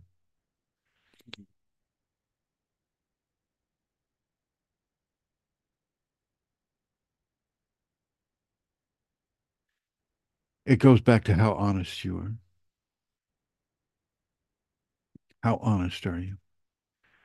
Are you going to tell yourself a lie in order to try to get yourself to believe the lie in order to program yourself to do a certain thing? Which I can see there's a positivity to that. It's kind of like feeding yourself a script that isn't true and then making that script true within yourself. But it doesn't start off as honest, but it becomes honest. How truthful are you to others? Do you lie to your kids? Mike, do you lie to your kids? Yes.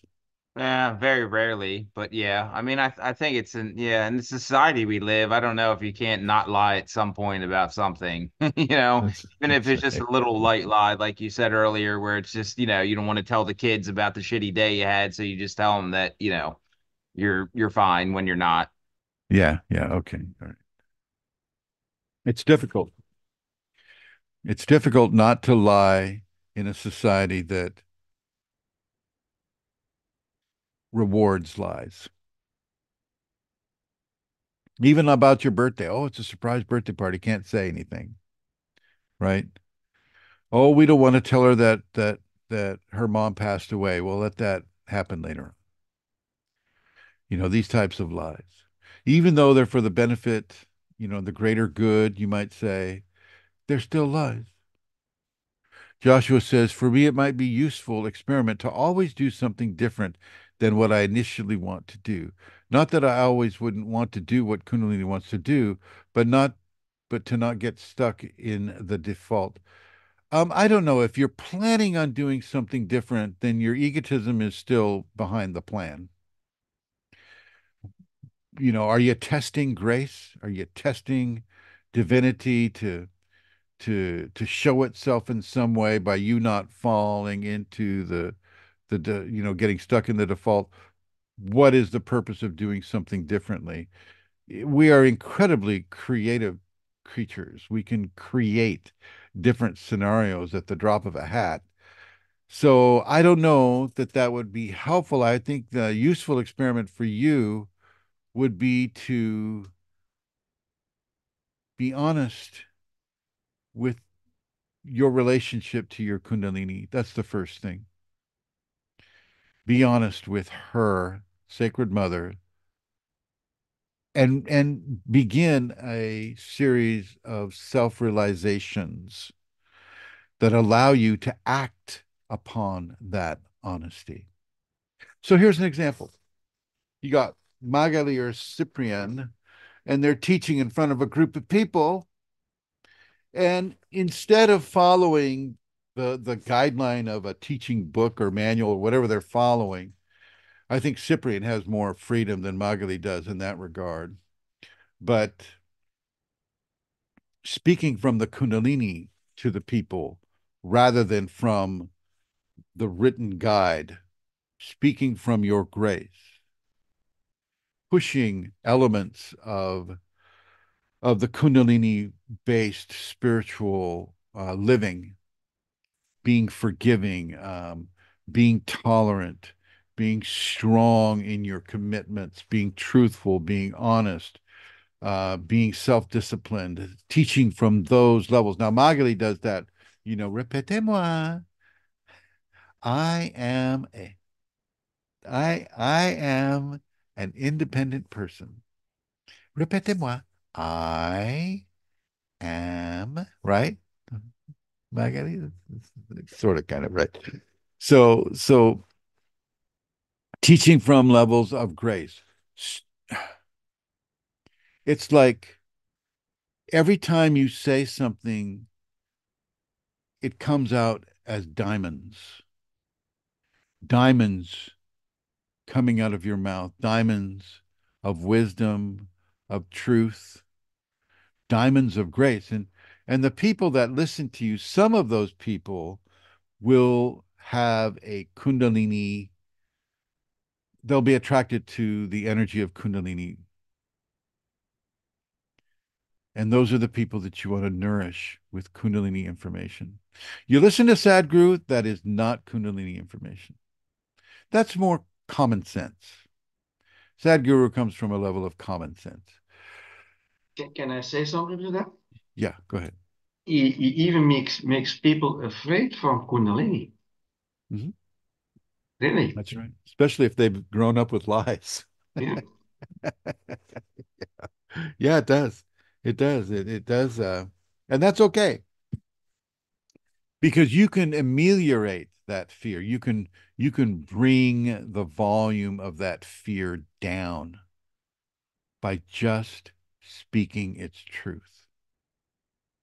You know, uh, when you're teaching people about Kundalini or you're just expressing a Kundalini life, just doing good things for other people, doing good things for the environment, doing good things for animals. A lot of like what Dr. Anthony does.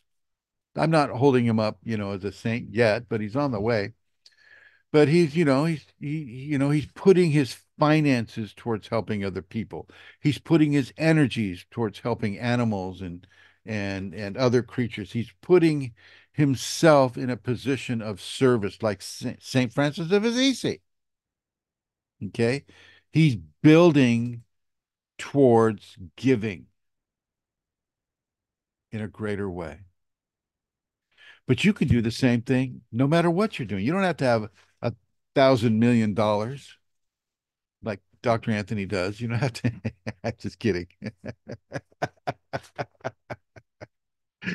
You don't have to buy an entire parking lot with a building on it. Okay. All you have to do is treat people fairly, treat people nicely, treat people with honesty. If you see somebody working hard on the side of the road, picking up cans, stop and give them some money or, do something out of the ordinary. Now, Divya says, a Zoom user says, when I surrender to Kundalini in meditation, I breathe deeply and have to release all fear and also surrender 100% to her to truly feel her working through me. Well, yeah, that's right. That's exactly right. And I, in Zoom user, whoever you are, Zoom user, I suggest you continue to do that. Continue to do that. That is a good system. That is a good system. Divya says, I have ever, I think she might see, I have never had a need to lie. Hmm. That in and of itself is questionable. I've never had a need to lie. Have always only been super honest and say it as it is. Divya, where are you, Divya? Little kids lie. Okay. Well, they do with each other sometimes. They do. They get it from their parents. To say that you have never had the need to lie. Okay. I mean, if that's how you see it, um, but I want you to look at your own personal honesty with yourself. Have you ever lied to yourself? Have you always been super honest with yourself and you say it as it is to yourself? I don't think anybody here is without sin. I think you kind of have to have sin. You have to have sin in order to appreciate what it is to not sin. Okay? You can't know unless you have the reference point. Okay? You can't know the truth unless you've experienced the lie.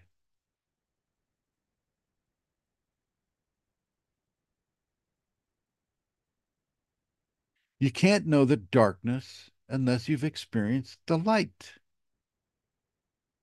These are truths. These you have to have that. That's why we're here. This is how you discern. Getting back to Joshua's comments, you have to learn how to discern the truth from the lie, or the you know the spirit of truth or the spirit of a lie. You have to learn to discern that. And the only way that I understand you can learn to discern that is to have experience with both. So to say that you've never lied, see what I'm saying?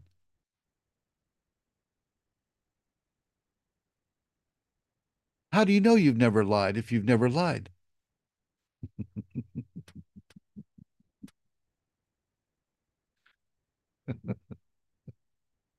All right. All right. And Divya says, I don't need any approval from others. It's all right what you think. So there you go. She's lashing out at me. But it's okay. It's okay. I'm used to it. Any questions about this? This has been a fairly intense Zoom session, and I just want to compliment you all for sticking with it for the 2 hours and 3 minutes that you've stuck with it. This deals with a subject that is absolutely crucial to your Kundalini continuum. You know what a continuum is, right? It means the continuation of your So I want you to look at your inner dialogue, your self-talk. How do you talk to yourself? When you go up in front of the classroom, you go, "Oh God, what am I going to say now? Okay, I got this here. I'm going to bring up this. I have asked myself this question. I think I have found an answer. No material except solid rock, which is not easily transported, maybe solid gold, can last for 12,000 years. Most other materials oxidize and turn to dust. Many objects now in museums are unidentified remnants of an ancient society. Add to this the great destruction of antiquities done by the Romans, Christian crusaders, invading Turk conquistadors, and New World explorers, and it's easy to appreciate why so little of our heritage remains.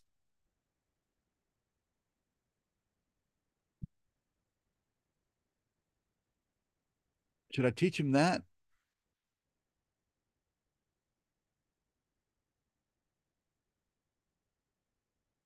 What does your Kundalini think about what I just read?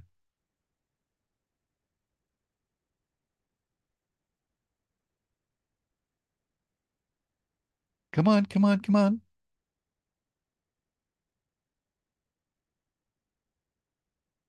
Alexander, what does your Kundalini think of what I just said? How much of it did you retain, if any?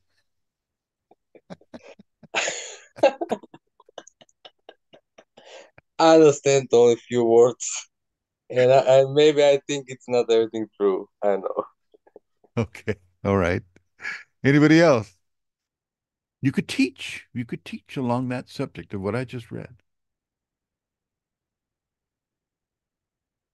about the loss of knowledge, the ancient wonders that no longer exist because of the egotism of humanity wanting to destroy power points to keep them from falling into the hands of people they don't agree with, the Turks, the Romans, conquistadors, etc., etc. And you know what that knowledge is, really? All of that knowledge that I just listed, and that lasts for longer than 12,000 years. Kundalini. Kundalini is that power because it's the power of divinity. Gold and platinum and silver, these are just examples of the mineral example of Kundalini activation versus Kundalini awakening.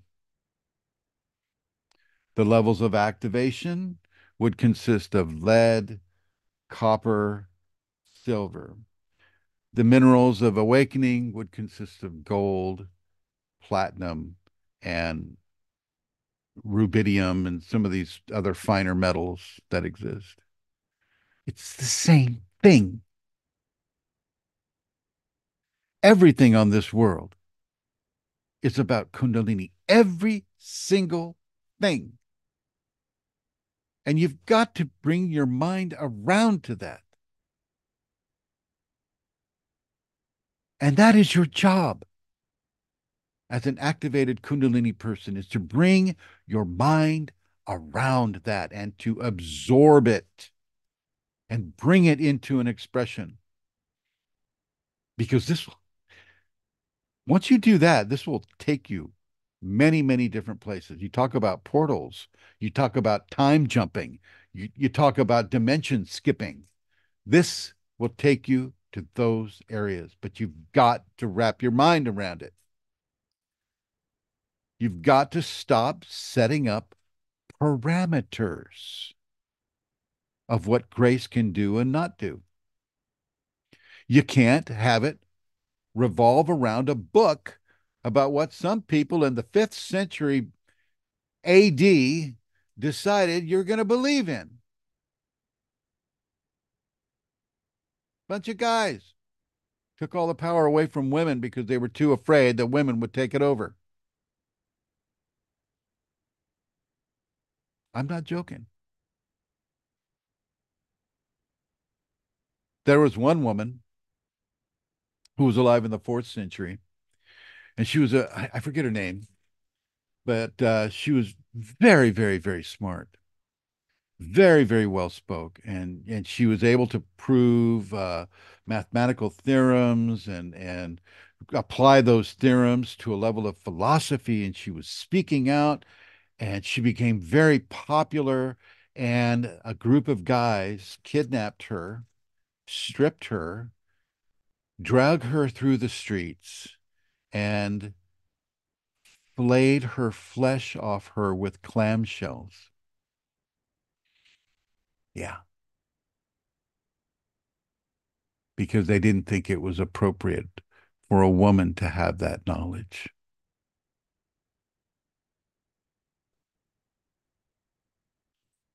Nice world, huh? You live in. So I say, one of the things you can do to wrap yourself around these concepts is to embrace the knowledge that the sacred feminine, i.e., females, have in this world. And I don't just mean women, but I also mean female horses, cows, tigers, cats, bears, dogs, wolves, fish, the feminine nature of life on this world, the duality of the gender.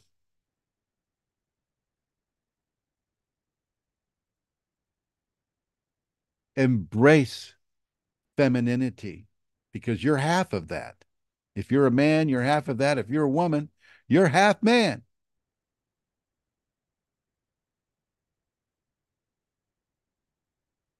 This is part of wrapping your mind around the unity of grace, but also the individualistics of grace. This is doing both at the same time. Stare at the yin yang symbol.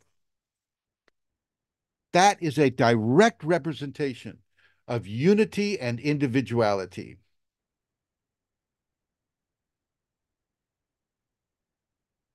But we have to go further within grace.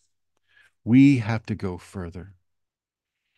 We have to be living examples of this. You can time skip, you can dimension skip all you want, but that's just for your own enjoyment.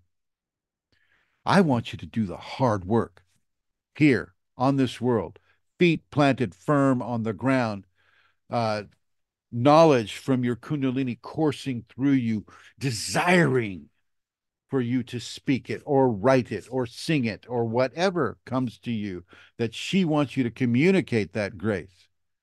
Stand up in front of that crowd. Stand up in front of those students.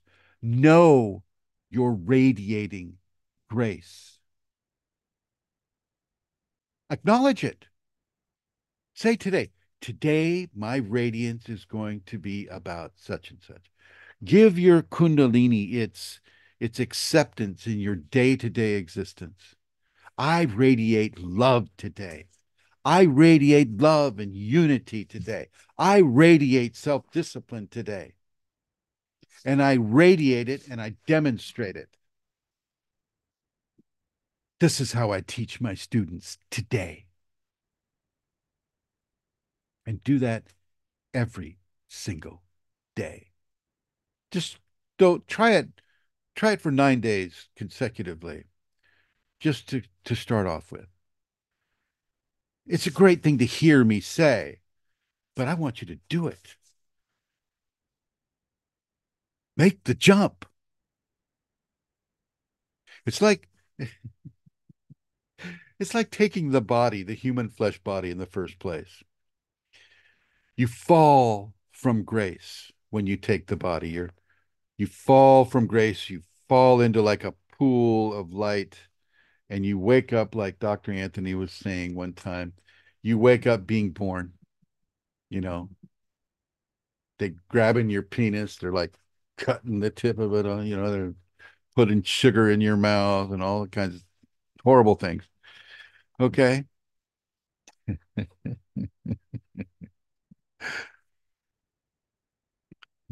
What I want you to do and what I'm suggesting that you do is you fall upwards.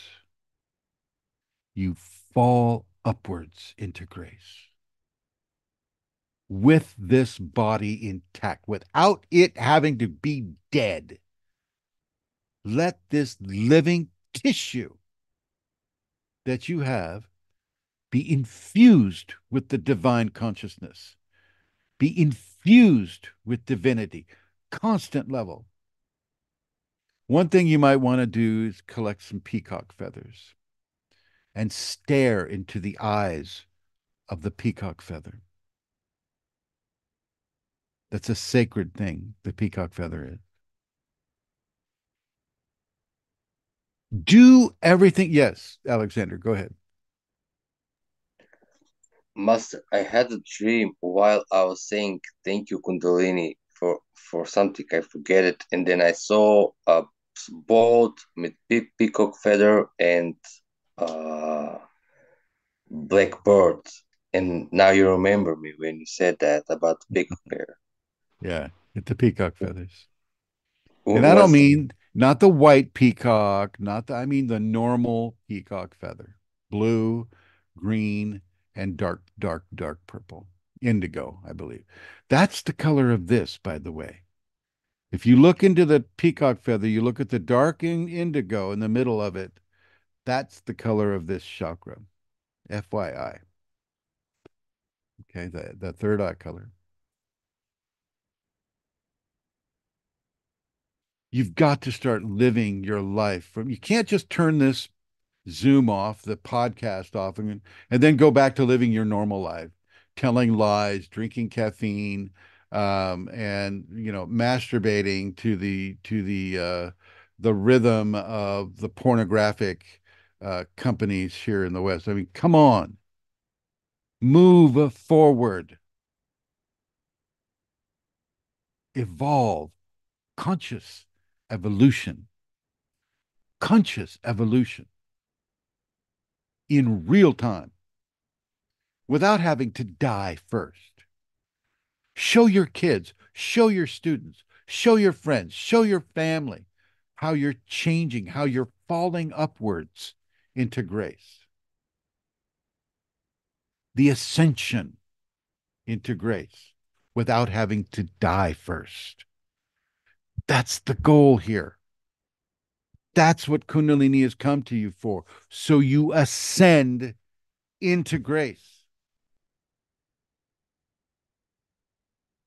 and you help others ascend into grace. Every one of you should have a podcast where you talk about your grace.